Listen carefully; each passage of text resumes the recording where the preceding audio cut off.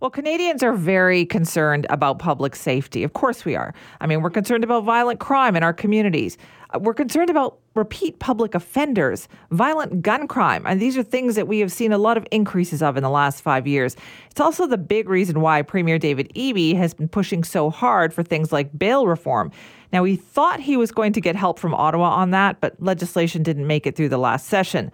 There is a new justice minister, but that doesn't necessarily mean these issues are now going to be a priority. So there's a lot of concern about that.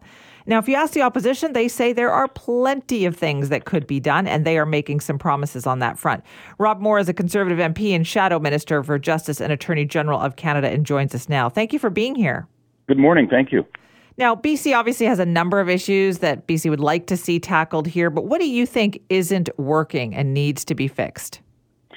Well, the entire approach that this current government has taken, this Liberal government in Ottawa, over the last 8 years, has resulted in some of the numbers we just saw released last week. Over 100% increase in gang-related violence, violent crime up 39%. In Vancouver, homicides up 55%. This is all just in the last 8 years. So a dramatic increase in violent crime. And what we've been saying is that we have to deal with repeat violent offenders, particularly around gang violence. Unfortunately, the government has moved in the exact wrong direction. They've introduced a number of pieces of legislation and passed them that have created a catch and release system.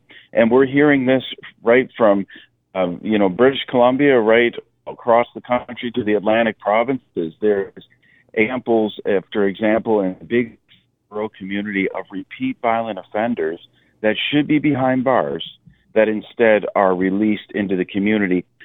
And, we did a study on bail reform at our Justice Committee in Ottawa. And what we heard from police and from communities is that it's not a huge number of Canadians committing these crimes. It's a small number of repeat offenders that are doing a tremendous amount of damage. And this was a very deliberate step that has been taken by this government over the last 8 years to increase the number of offenders that should be behind bars that are out on the streets. Okay, so then what can be done to fix that law or tweak that to improve that situation, in your opinion? Well, there's a couple of things. One is Bill C-5 that was passed by this Liberal government, which essentially, for serious gun crimes, it used to be there was mandatory jail time. That would take a serious gun criminal off the streets, and it certainly sends a message that as a society, we don't want repeat violent gun criminals out on our streets. Instead, with Bill C-5, they have done away with all mandatory jail time for gun crimes.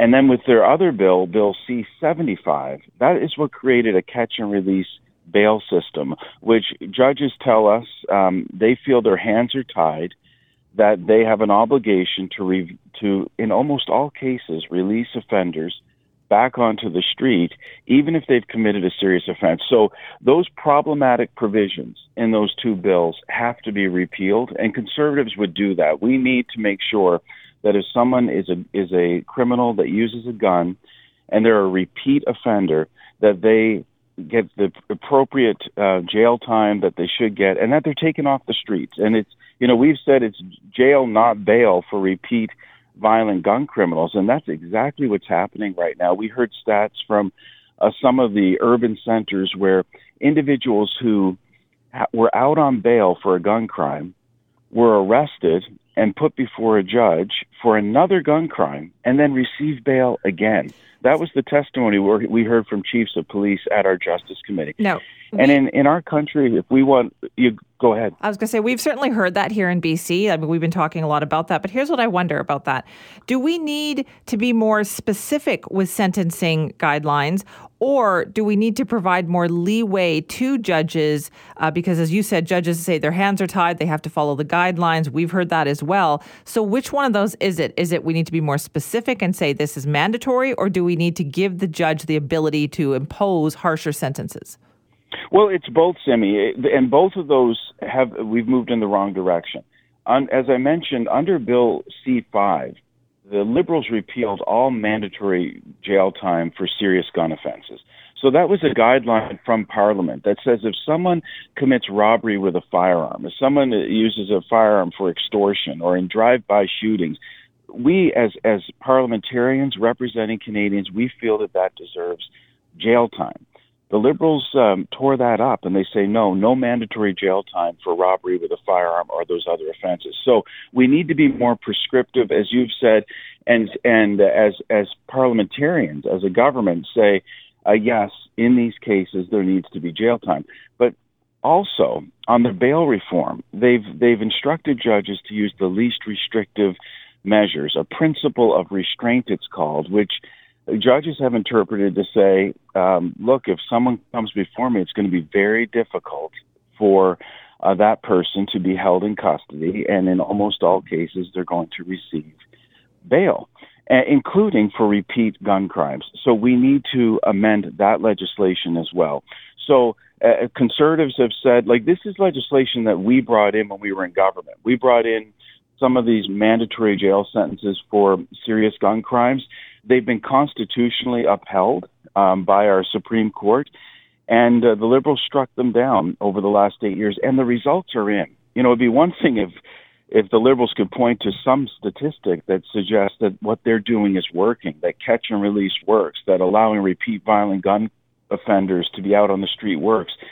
But StatsCan tells us violent gang crime is up 108%. Violent homicides, gang-related homicides, 108%. Violent crime is up 39% in just 8 years.